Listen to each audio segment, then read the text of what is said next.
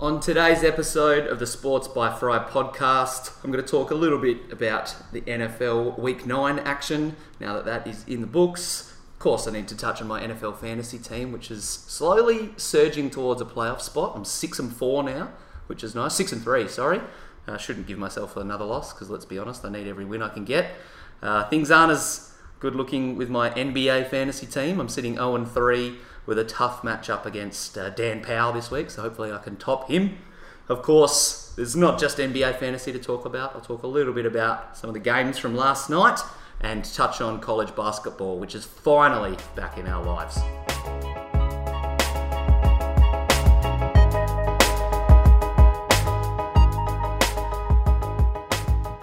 Welcome to the Sports by Fry podcast channel. Thank you for tuning in once again. My name is Fry, and today I'm going to touch on a few things NFL, NBA, and college basketball wise. College basketball's back. I just finished watching the Michigan State and Kansas game, so I want to quickly get this podcast done before the Duke and Kentucky game starts, because that is going to be a fantastic match. I'm going to start with some NFL stuff though. Big weekend of action.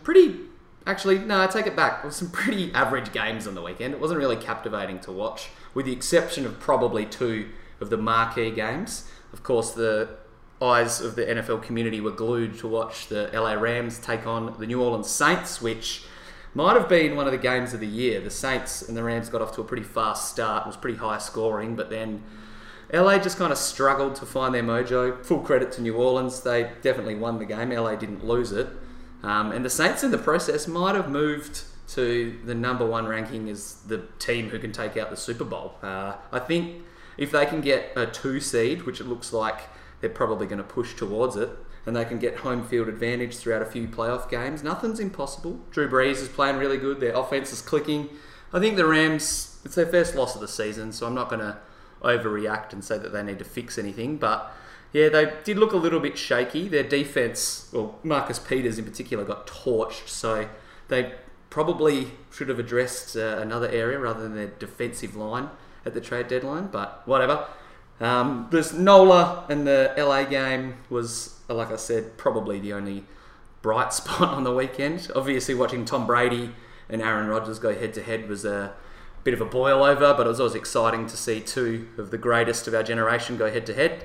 I think the last time they played was back in the early 21st century, and they're not scheduled to play again for another 5 or 6 years, according to NFL schedule masters. So it might be the last time, unless they both play each other in the Super Bowl, we see those two GOATs go at it. Like I said though, pretty average weekend of games. We learnt a little bit about some of the teams who we thought might have been fringe contenders. Washington laid an egg against Atlanta. I thought the Redskins would do a bit better than they did, but full credit to Atlanta. Matt Ryan was on point and they torched the Redskins at home. My Carolina Panthers got a big win over the Bucks. It wasn't all good news though. I think they launched out to a 35-7 lead, and then Tampa Bay came clawing back, so it wasn't all good signs in Carolina. I think I have the Panthers and the next team I'm going to talk about, the Vikings, just a little tier below those other aforementioned NFC guys like the Rams and the Saints. They're good teams, but I don't think they can win it all. I mean, the other teams just look too good, but strange things happen in the playoffs. You never know. Like I said, the Vikings, they got another W as well. They took care of business against Detroit, slowly climbing up the rankings. They got off to a bit of a shaky start, did Minnesota. They're actually my pre-season pick to win it all, so it's good to see that they have put their bad start behind them. They're sitting 5-3-1 now, just a little off the lead in the NFC North, with the Chicago Bears holding out by half a game, which, actually, speaking of the Chicago Bears, they towed Buffalo. Poor Nathan Peterman. He stood no chance against that Bears defense.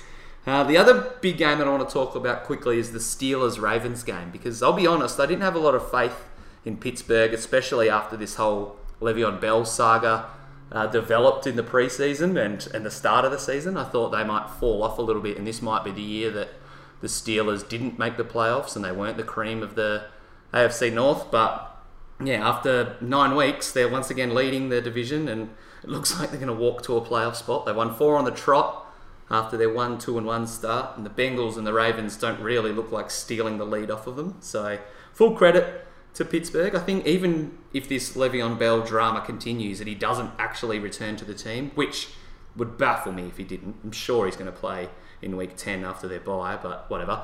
Like I said, they're actually pretty well set up with James Conner at running back. He's setting all sorts of stupid Steelers records for the most yards and the most touchdowns he's got over the first few weeks. So, yeah, props to him. He deserves some credit. And the Pittsburgh Steelers deserve some credit as a whole. I think they can challenge maybe the Patriots and the Chiefs in the cream of the AFC. Like I mentioned at the top, the NFL fantasy team that is being captained by yours truly is starting to take shape. A couple of trades have started to shape up my roster. I'm still trying to combat the Goliath that is J-Lo, who has a stacked roster. And I think I'm slowly building momentum. I'm not going to get overly confident, but like I said, I'm sitting at 6-3 now. A couple of weeks left in our season.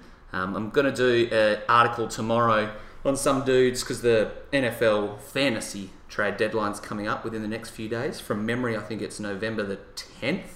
So I'm going to do an article tomorrow on some potential dudes that you might want to grab just before the deadline and some dudes you might want to sell as well. I did already write such an article for the NBA fantasy, a little bit of a buy and sell. A couple of controversial names could be found on the list, but it's a small sample size. We've still only seen about 10 games of NBA dudes, and everything changes on a weekly basis in the NBA, almost on a nightly basis, let's be honest. So it's tough to peg exactly, considering they play 82 games compared to a 16 like an NFL player. It's going to be tough to peg some buy-sell candidates for the long term, but yeah, I think I did a pretty good job, if I do say so myself, at finding some dudes who could be diamonds in the rough and other guys who have overachieved. So check that out at sportsbyfright.com. Enough fantasy talk. I want to talk real basketball. I'll be honest, as a proud Cavs fan, I don't think I've sat through an entire Cleveland game yet this season. Can you blame me, considering we're 1-9, 1-10? I don't even know. I've stopped looking at the standings, to be honest. I just know we're at the bottom. But it was pretty heartbreaking that the game I did decide to fully watch and fully commit to was one against the Orlando Magic, where we blew a lead in the last 30 or 40 seconds just with stupid turnovers, which led to Evan Fournier hitting a buzzer beater. Although I'm kind of okay with it, because let's be honest, when LeBron left, we knew we were going to suck. And the fastest way for us to get better is to hit rock bottom. So the sooner we bottom out, we fired our coach. The only way's up, really. I'm trying to convince myself here, I think. But speaking of those Cavs and being at the bottom of the standings, hopefully that means we can get a good draft pick. I wrote an article on the weekend about some of the potential top picks in next year's draft. All three of them who play for Duke, actually. RJ Barrett, Cam Reddish, and Zion Williamson. I'll talk a little bit about that later. Like I said, college ball's back now. So, yeah, the Cavs aren't looking great. But the second game of the night that I fortunately tuned into was the barn burner between the Nuggets and the Celtics, which was, in my eyes, might be game of the year early on. That Nuggets-Warriors one was pretty good, and I'm sure I'm forgetting one or two other pretty epic matches. But, yeah, those Nuggets and Celtics went toe-to-toe for 48 minutes, and if it wasn't for Jamal Murray scoring about 19 points straight in the fourth quarter, then it might have gone the other way. The game was in the balance until probably, I'd say, 5 minutes to go. And then it was an epic battle between Jamal and Kyrie Irving. I think he shot like 14 of 17 for 31 points. Kyrie, that is, something ridiculous like that. But it was the talking point of the night was easily Jamal Murray, who scored his career high with 48. And then went for 50, somewhat controversially, maybe in the eyes of some. He took a shot with the game pretty much decided, and a lot of the Celtics players reacted strongly to it. Well, the best way to sum that up, I think Jalen Rose did it best. He sent out a tweet earlier that said, if you don't want to see Jamal score 50, or you're going to get butthurt that he's trying to get 50, don't let him get 48 in the first place. Celtics have really only got themselves to blame, but yeah, whatever. I don't think he meant any disrespect by it. Can't blame the kid for going for 50. I would have done it. So the Nuggets might actually be the second best team in the West now. I know there's a couple of other teams who might turn their nose up at me saying that, but throughout the early part of the season, no one's really convinced me. I mean, Portland and San Antonio are the two teams trailing Denver in the standings. I don't really have a lot of faith in either of them. Maybe the Spurs. And then going down from that, the Clippers, the Kings, the Thunder, maybe, the Grizzlies, and then obviously the Rockets are on the outside looking in, and the Jazz actually. So, yeah, Denver might just make a claim as the second best team in the West, which, considering how competitive the West is this year, would be pretty huge. I remember hearing on Bill Simmons' podcast, might have been one of the other Ringer podcasts earlier today, that the Nuggets have 9 players on their roster under the age of 23. So even if they can't crack through and hold on to their already awesome lead they've got from people behind them this season and can't hold on to a top 4 seed, I think there's a bright future in Denver. So kudos to the Nuggets. They deserve all the credit they're getting so far. Unfortunately, I did have to tune into a bit of the Bulls and Knicks during a game break, and luckily enough, I managed to watch the 5 minutes of overtime that, I'll be honest, that might have been the worst 5 minutes of NBA basketball I've ever seen. There was more turnovers than there was made shots in the overtime period. I think there was 8, maybe 9 from memory. So, yeah, clearly 2 teams that are embracing the tank. And talking of the tank, I think we're going to start to see some teams really just go with the youth movement. The Knicks, heard them say, the announcers say last night that they started their youngest group ever, or something along those lines. So they're clearly getting some minutes into the kids. The Bulls are doing a similar thing. Hopefully Cleveland can switch on and start Colin Sexton and some of those other dudes, but whatever, I digress. The only other major talking point from last night really was a couple of tweaks and injury-wise. Westbrook and Draymond both went down. No long-term injuries for both, but I think Westbrook might miss a game or two. Draymond in a similar boat, but I think he's okay. So if you have either of those dudes on your fantasy team, make sure you adjust accordingly. Might be smart to pick up Dennis Schroeder. If he's on your waivers, he might start a few games with Russ out. Over the weekend, I'll probably do a bit of an update for my NBA MVP rankings. I did my first one, I think after about 4 or 5 games, and Ant Davis was right at the top of the totem pole. But since then, I don't think the Pels have won a game, so obviously that's going to change a bit. So yeah, make sure you check that out and hit up sportsbyfry.com. I'm going to be doing a big Fantasy Friday once again this Friday, and mark my words, I will be doing a YouTube video and podcast for that as well, so stay tuned for both of them.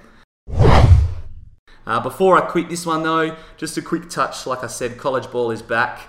I'll be honest, I haven't done a lot of prep for the college season this year. I did last year and really dived in, analysed all the teams and things like that. And to be honest, I've just lost interest because there's just not as much fun watching college basketball as it is NBA. I don't have a vested interest in any of the schools, really. I call myself an Ohio State fan, but I didn't go to any of the colleges. I don't know any of the colleges, so it's tough to really get behind it. That being said, there are some pretty exciting young prospects in this year's class. Some people are calling it a weaker class than the last few years, but I think we've been a little bit spoilt, to be honest. So the Duke-Kentucky game will be stacked with freshman stars that you could see in the NBA very soon. Like I mentioned, Duke managed to land the top 3 recruits in last year's recruiting class in Cam Reddish, Zion Williamson and RJ Barrett. So the 3 of them will be 3 dudes that if you're a Cavs or Bulls or Knicks fan or something like that, you might want to watch more Duke games than you do Cavs, Knicks, Bulls games this year, because one of those 3 is probably going to be the number 1 overall pick, and it wouldn't surprise me if all 3 of them went in the top 5. I think after doing a bit of a deep dive and watching some film and reading up on all 3 of the dudes, I like RJ Barrett as the best pro prospect early on. Cam Reddish could surprise everyone and actually take that claim though, because he's kind of, the only real knack on him is he doesn't really have that competitive killer instinct. He seems sometimes to be a little bit, cruising and just going through the motions. But if you're the best player on a high school team and you're just bullying other 15, 16, 17-year-olds, then I can see why he would lose motivation. So watch this space. If he comes out firing to start the college season, he might shoot up draft boards and maybe even put himself in the number 1 overall position. Zion Williamson is the most popular name out of the 3, let's be honest. His huge Instagram and YouTube following has seen him skyrocket into a household name. I'm a little bit, I don't know how I feel about Zion. He's got all the tools and potential to be a really good player, but he's very unique, and in a good and a bad way. He doesn't really have a lot of skills on the perimeter. He's shown that he can kind of shoot the ball, but he's really just relies on his athleticism to dominate. We've seen someone like Russell Westbrook use his athleticism to propel him to great heights, and Zion could do the same thing, but he might just flame out if his athleticism is the only thing he's got. All I know is that all three of those dudes will be hella fun to watch this season. So if you're looking for some other decent players to watch rather than your crummy NBA team, then I suggest you tune in to watch a lot of Duke basketball this year.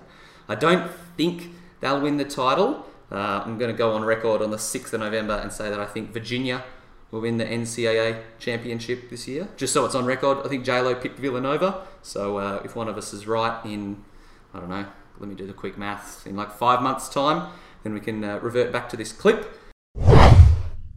Once again, I have to do birthday shout-outs before I go. Pretty stacked day. Not really a lot of athletes, but some pretty famous names. Sally Field and Emma Stone, two pretty famous actresses, have their birthday today, along with big dog Ethan Hawke. Lamar Odom, thankfully, can celebrate another birthday. Pat Tillman, who I didn't really know a lot about Pat Tillman. I'd heard of him. I knew he used to play in the NFL, but he was an NFL player who, after the 9/11 attacks, quit professional football and went over to Afghanistan and Iraq and fought for America and actually died fighting for his country. So he would have turned, I think, from memory, 42 today. So shout out to Pat Tillman. And the man, the myth, the legend, James Naismith, the godfather of basketball. Thank you, James, for creating this game. And happy birthday. Well, you're probably 142 or something stupid like that today. So happy birthday, James. That's going to do it for another episode. Make sure you give a rating and review on iTunes or wherever you get your podcasts. Remember, you can find the Sports by Fry podcast on Spotify now.